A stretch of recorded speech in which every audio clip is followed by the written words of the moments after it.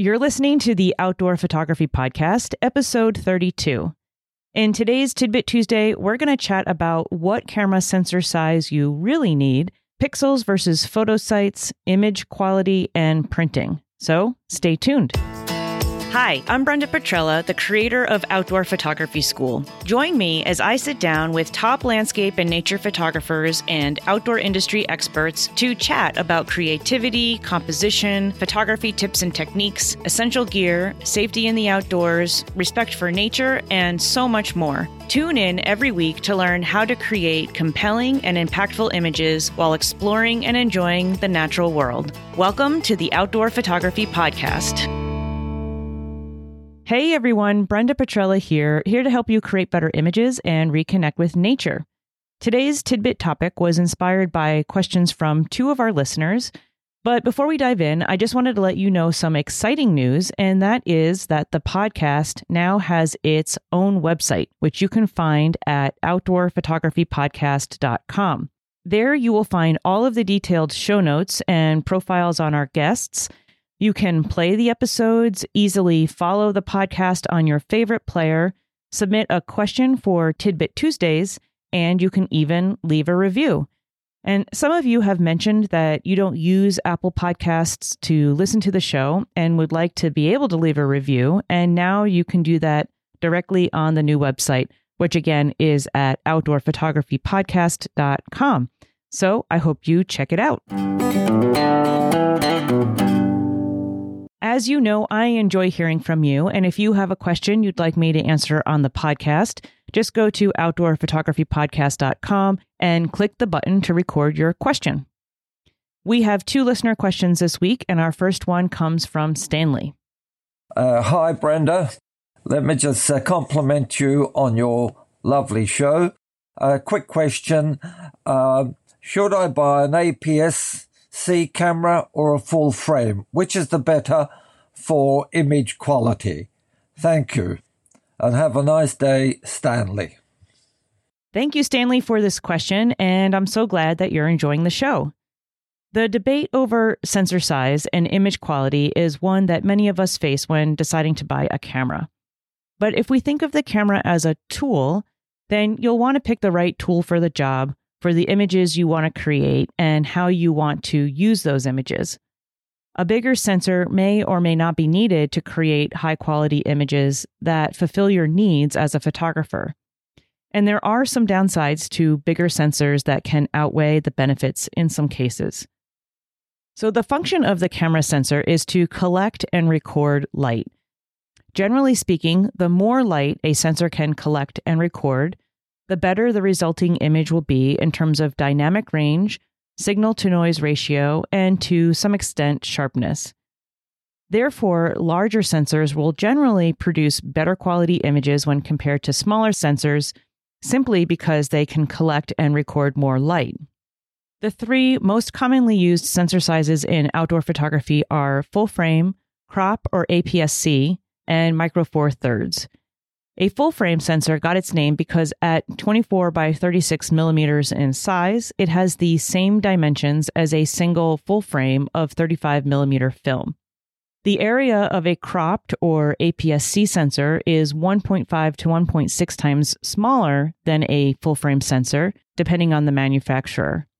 And like full-frame sensors, the dimensions of crop sensors maintain that 3 by 2 aspect ratio.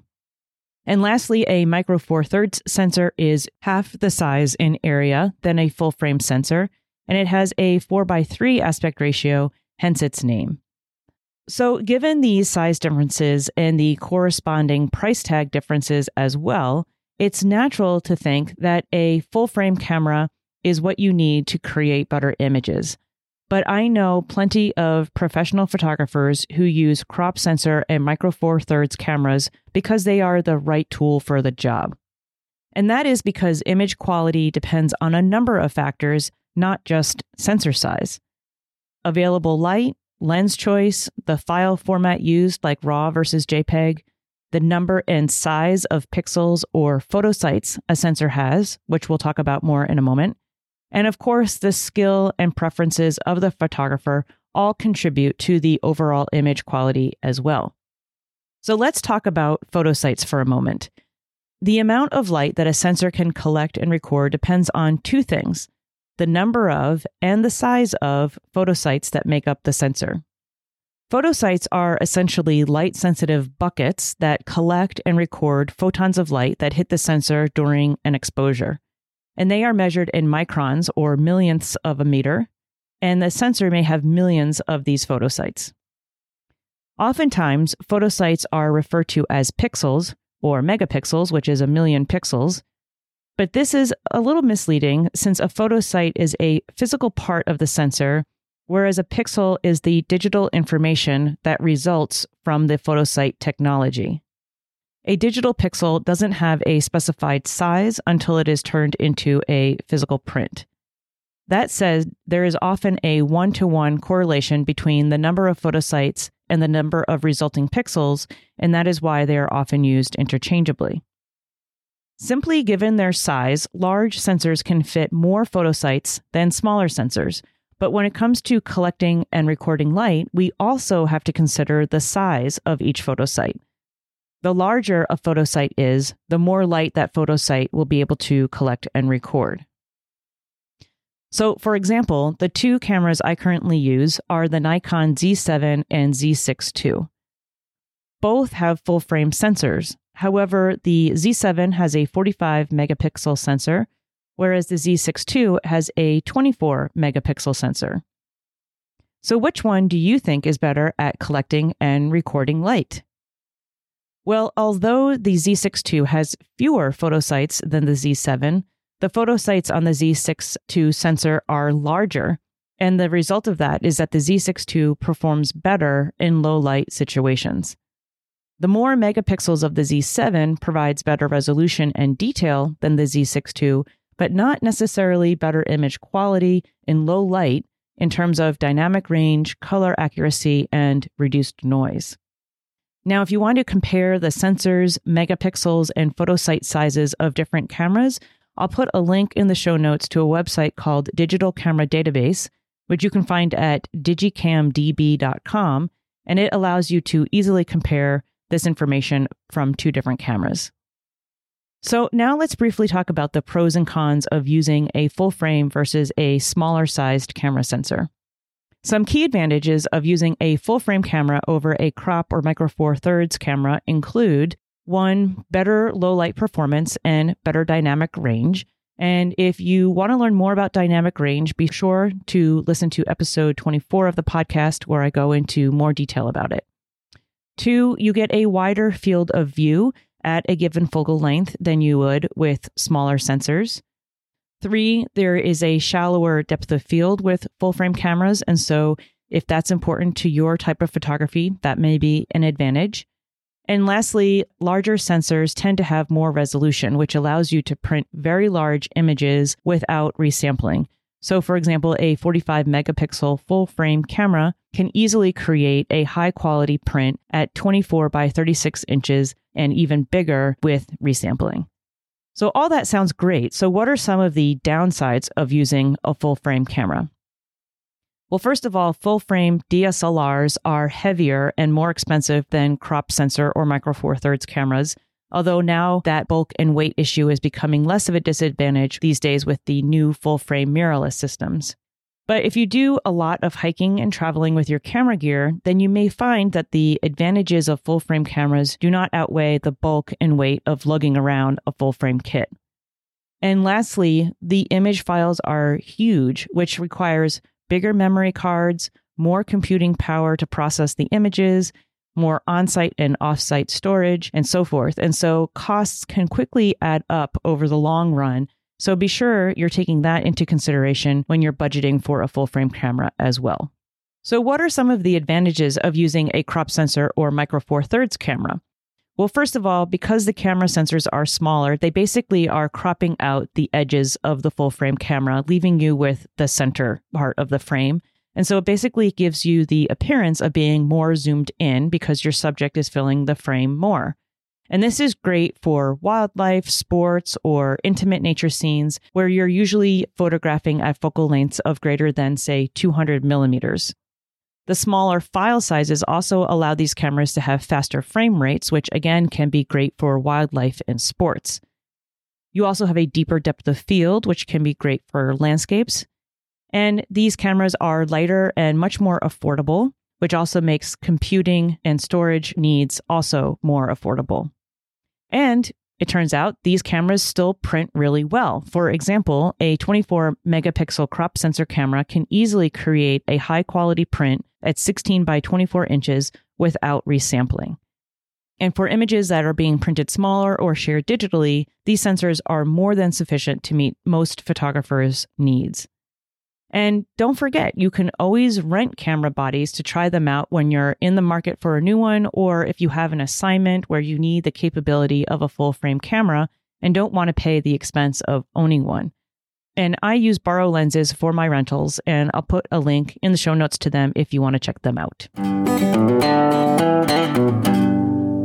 Our second listener question this week is from Rick. Hi, Brenda. I took your Compose with Clarity class, and now that I'm looking at my images on NX Studio, I have a Nikon D5500 camera. Would expect to print like 8.5 by 11 size prints. So how much do I zoom in to understand if my images are acceptably sharp to get good prints? And struggling with this, I zoom in 100 or 200%, and I see a lot of noise, but I don't know if that's just normal, or where do you stop zooming to determine if you have an acceptably sharp image? Thank you. Thank you, Rick, for this question and for attending the Compose with Clarity workshop. It's easy to be tempted to zoom way into 200% or more to try to determine whether or not our images are sharp enough for printing. But in reality, we really only need to view our images at 100%. At 100% or 1:1, one digital pixel of the image is represented by one pixel on the monitor.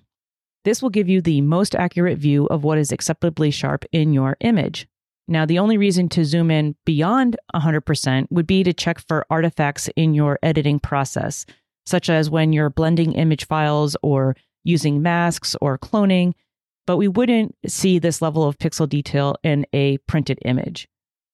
The other important factor to consider when determining whether or not your photo is acceptably sharp for printing is the viewing distance. The ability of our eyes to resolve details in an image decreases not only with age, but also with distance. So the farther away a print is viewed, the less resolution it needs to appear acceptably sharp to our eyes. For example, the resolution of an 8x10 print held at arm's length would need to be higher than a billboard seen from 500 feet away. And lastly, testing a few prints is never a bad idea to see what you would consider acceptably sharp in a print.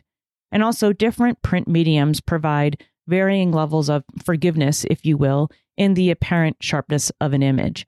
For example, lower resolution or somewhat soft images tend to print fine on canvas, whereas any variation in sharpness would be much more detectable on metal or high-definition acrylic prints. All right, thanks so much for tuning in to this Tidbit Tuesday. As always, I appreciate you being here, and I hope you got a lot of value from our listener questions in today's episode. You can find all the links mentioned today in the show notes on the new website at outdoorphotographypodcast.com/32. Next week on the podcast, we'll have Virginia-based fine art landscape photographer Michelle Sanz on to chat about her recent transition to freelance photography, ways to creatively connect with the landscape, how she creates dreamy and ethereal moods in her images, converting her Honda Element into a camper van of sorts, and a whole lot more. So be sure to follow the podcast so you don't miss out on this or any of our upcoming conversations. And until then, get outside, my friends, and find yourself a little nature. Take care.